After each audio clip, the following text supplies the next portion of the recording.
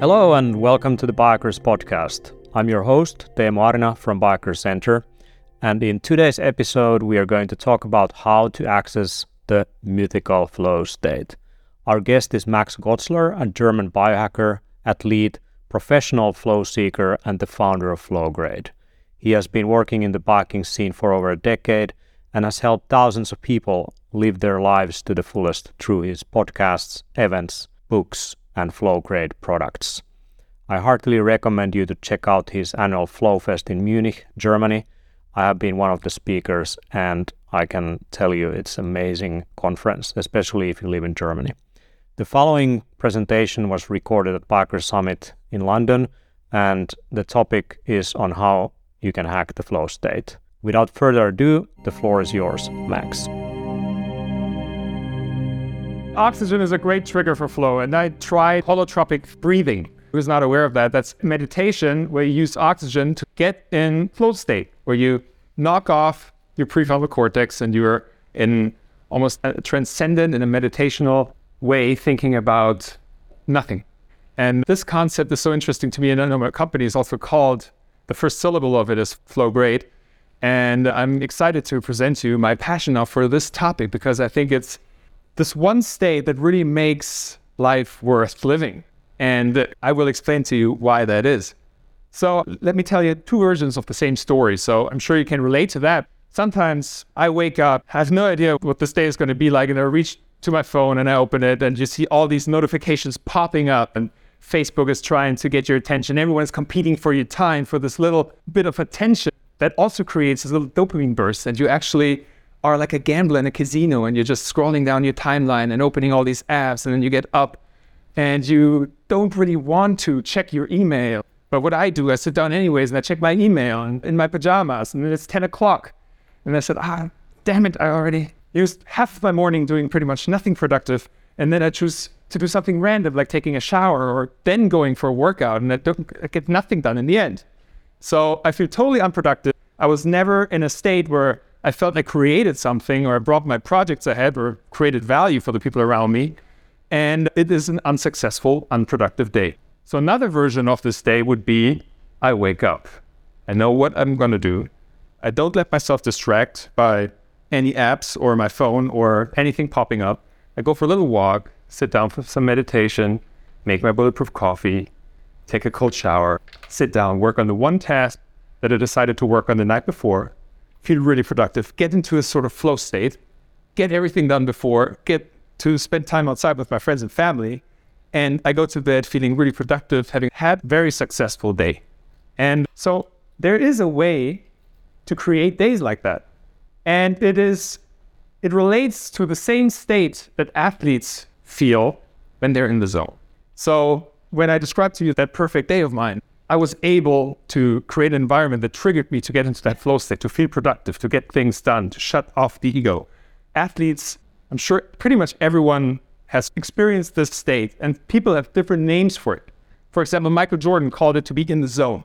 John Coltrane called it to be in the pocket when he played the saxophone, and one note just came after the other. Robin Williams called it to be in the forever box. When he was on stage getting the feedback from the crowd, one joke came after the other, just like that, non-scripted. A runner might call it a runner's high. A mother seeing her child in danger might develop superhuman strength to save the child. That's called helper's high. So this relates all to that same state we call flow. So there are three things that happen when you're in flow. And I will go into the neurobiology a little later. So in that state, time seems to dilate. You have sometimes the freeze frame effect. When you watch The Matrix, you see that, where time speeds up sometimes, where 5 hours pass by and it feels like 5 minutes. The self vanishes. Your ego is non-existent. You're as present as you could possibly be. And performance, physical as mental, skyrockets. You get everything done in less time. You learn a language in half the time. You perform, you hit the last second shot, score the last second goal to win the game. That's what it feels like. So now, for the first time in history, we are able to hack this state, because it was this concept that nobody really understood. And now there are people researching it. It goes back about 15 years. It's been researched for about 150 years, but ever since some people really try to emulate, observe this effect, what it does, we have increased our capabilities, and it's seen now in extreme sports, tenfold, 20-fold, amazing results. There's actually a project called the Flow Genome Project. You might be aware of it. The two guys running it, Stephen Gotzler and Jamie Wheel. I have a podcast called The Flow Grade Show. I recorded episodes with both of them, and with Jamie just a couple of days ago in order to prepare for this talk. And it's super interesting what they found out. And pretty much what is happening right now, flow is universal. We can all have it. We can all create it in our lives, which makes us more powerful to get things done, to get the projects done in time, to learn things quicker, to amplify our physical and mental performance on every level. So at the Bulletproof Conference last year, they had a flow playground, and they tried to get people into that flow state. So this is the Flow Genome Project. They've done a lot of research. They found out that people who are in flow, they're about 200 to 250% more productive.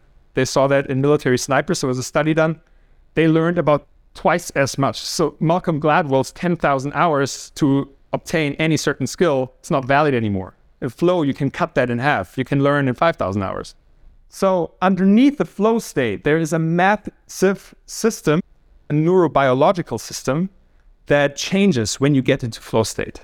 And there are actually three areas that are affected. It's neuroanatomical changes, neurochemistry, and neuroelectricity. And I'm going to explain quickly what they all refer to. So the predominant change and the most prominent change that happens when you get into flow is that you experience something that scientists call transient hypofrontality. Transient meaning temporarily, hypo just a little, and frontality refers to the activity in your prefrontal cortex, this area in the brain. So that is where your ego, your self-perception, your sense of self, your moral standards are stored. So that is shut down in flow. So you don't think about yourself. You immerse yourself in your environment, in your task at hand. You're totally focused. You're totally present. You have everything available to pursue, to perform what you're about to do. So there are also very powerful neurochemical changes. And there are 5 chemicals that I'm going to mention here. They're super powerful, and you find them, as you see here, in very powerful recreational drugs that people take in order to put themselves in a flow-like state. And that's why it's also so dangerous nowadays, by the way, because people have access to flow states by buying them. The altered states economy right now is a $4 trillion industry. People buy themselves into different states. They go to Burning Man, for example. In the beginning, Burning Man was about shutting down the ego, knocking off that prefrontal cortex, and totally living with other people in a happy place outside of normal reality. Now it became an ego thing again. People running around in feathers, people take substances, they go out, they party, they get into a flow state. But by the time they wake up in the morning, they feel bad, they feel depressed. They run out of the neurochemicals, which is also happening in flow. And then they want to ring the bell again, and then they get addicted. Because flow is highly addictive. It's the most powerful state our brain can get into. And when we're not careful, it has destructive power. So we are really walking the line with flow. Extreme athletes, base jumpers, for example, they go to the extreme. One of the most famous flow hackers is Shane McConkey, a base jumper. He died doing his craft because he was looking for the next kick and the next kick. There's a theory that actually comedian Robin Williams, he was so addicted to that flow state that he got when he was performing on stage that he was drawn to drugs off stage because he wanted to imitate that effect. Now we have neuroanatomy, neurochemistry, and there are also some neuroelectrical changes. So when you're in a normal conscious state, your brain is usually operating at a beta wave state. So it's a fairly fast wave. And when you hit that struggle, norepinephrine and dopamine are released, you're focused. You know, when back in the day a tiger approached, you had to be present. So that's what happened, fight or flight response. So what has to happen for you in order to get into flow is a release of nitric oxide. And with that, your brain waves also change to an alpha state, which is a daydream state.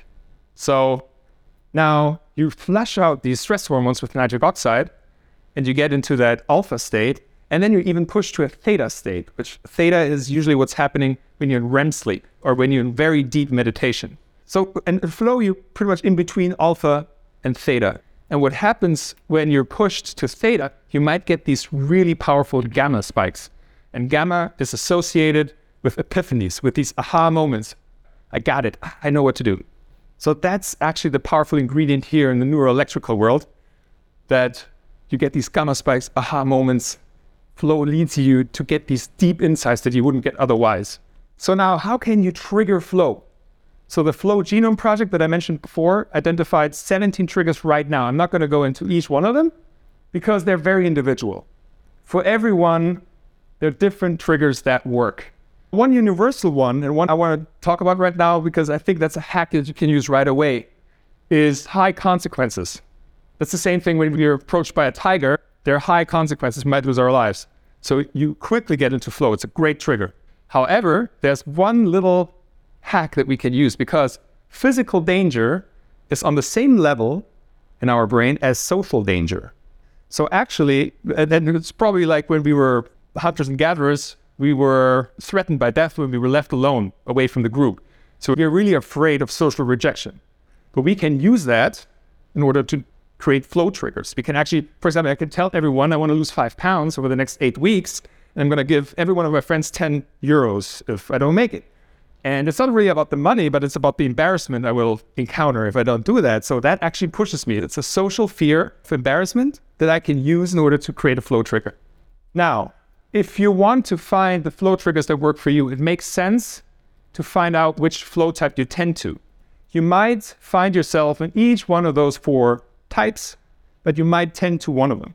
So there are the hard chargers, the MMA fighters, the base jumpers, the extreme athletes that look for the push. They need the high consequences, the dangerous wave, the dangerous ride for the snowboarder.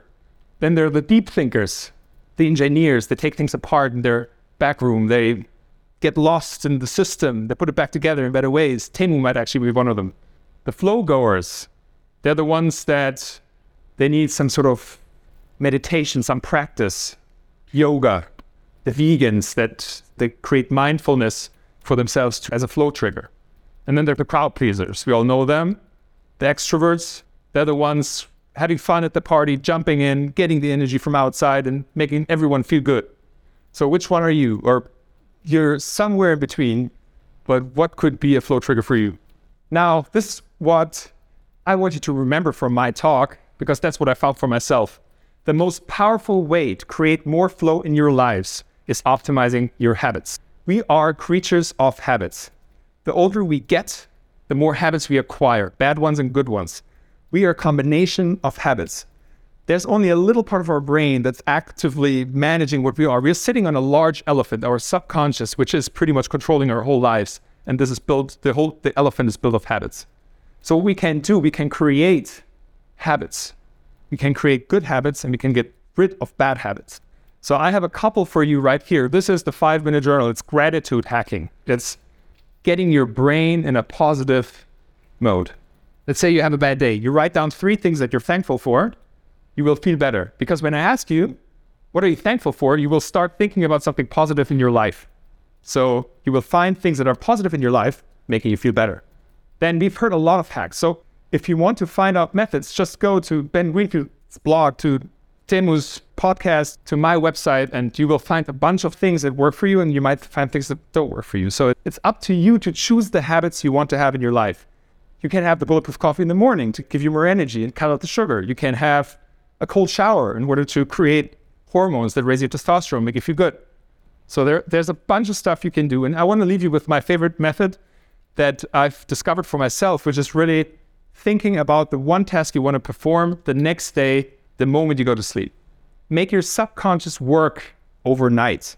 It's a waste of time if you don't. Think about something important before you go to sleep. You will wake up and your subconscious will have done work. It's a fantastic hack. So now, this is how I came up with that name, Flow Grade, because in our community, we talk about upgrading, up. We always want to optimize, but where we want to optimize to. As an athlete, I want to win a championship. As an Ironman, I want to break my own record. But as a person in life, where do I want to get? Because it's create desires. I make a contract with myself to be unhappy until a certain point in the future, and then I make a new contract with myself, and I'll be unhappy until I reach the next goal. So for me, it didn't make sense anymore. We needed to stop the upgrading and start the flow grading. Have more flow moments in our lives. Because what happens, how we can use them, when you have them every day, you can learn a language a lot quicker. You can get your work done in time. You can spend more time with family and friends. You can be a more productive, more happy, more satisfied person. So for me, it starts with flow. So Flow Grid is your treasure trove, I call it, for effective biohacks. You find different things to make you more productive, to hack your sleep, stuff that we do in our community. And we also have an ebook that I just translated. It's called Superman Secrets. It's just 5 easy hacks. It's free. You can download it on our website. And finally, I got it in English. This was a great, actually, flow trigger to get it done before this event. So I want to leave you with this one question because it's really powerful. And I think that's the danger of flow. Now, if you're able to create flow moments, a lot of people waste them. They go into clubs, they party all night long, and they have this amazing energy. And it's good. Don't get me wrong. I love to party. And sometimes to get into that flow on the dance floor. But then at the same time, if you're able to enter into these states, you can do so much more. So I ask you that question. Once you're able to become your own Superman, your superhero, sorry ladies, what are you going to do with it? Thank you very much, Max Gotzler, for your great talk on how to hack the flow state. Here are the top 5 scientific facts of the day about how to access the flow state based on studies done by Csikszentmihalyi, Nakamura, and Gotzler, just to name a few. Number 1, flow state is a state of optimal experience that occurs when there is a balance between the challenge of the task and the skill of the individual performing the task. The task should not be too hard to become frustrating, nor should it be too easy to become boring. Activities like snowboarding, DJing, or reading an awesome book can easily provide such an experience, just to give you a few examples. Number 2, flow is associated with a decrease in prefrontal cortex and an increase in the activity in the striatum, which is the input module to the basal ganglia, a part of the brain associated with reward processing. The moment one activates the prefrontal cortex to analyze too much what is happening, the spell of flow disappears. This is why, for example, golfers or archers describe that when they just trust their training and their bodies and don't analyze too much what is happening physically, they will paradoxically perform better in that physical feat. Number 3, the experience of flow is associated with the release of neurochemicals such as dopamine, norepinephrine, and anandamide, which are also involved in reward mechanisms. That is why the flow state is such a pleasant state to be in, and it is comparable to taking a drug. Number 4, flow experiences are associated with increased performance in a variety of domains, including sports, creativity, and learning. Some of the world's top people describe the flow state as the primary source of their success. Number 5, flow experiences are more likely to occur in activities that are intrinsically rewarding, as opposed to those that are motivated by external factors such as money and status. What we can learn from this is that if you want to be happy and enjoy your life, pick up activities in which you spend time in a flow state as much as possible. Nothing is as frustrating as getting up in the morning, working on things that you don't like, being interrupted all the time, getting well paid for it, but feeling super miserable thinking about it. Thank you very much for listening.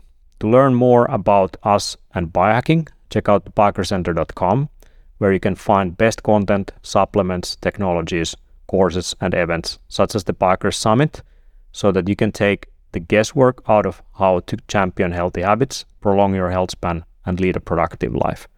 Over and out. I'll catch you up in the next episode.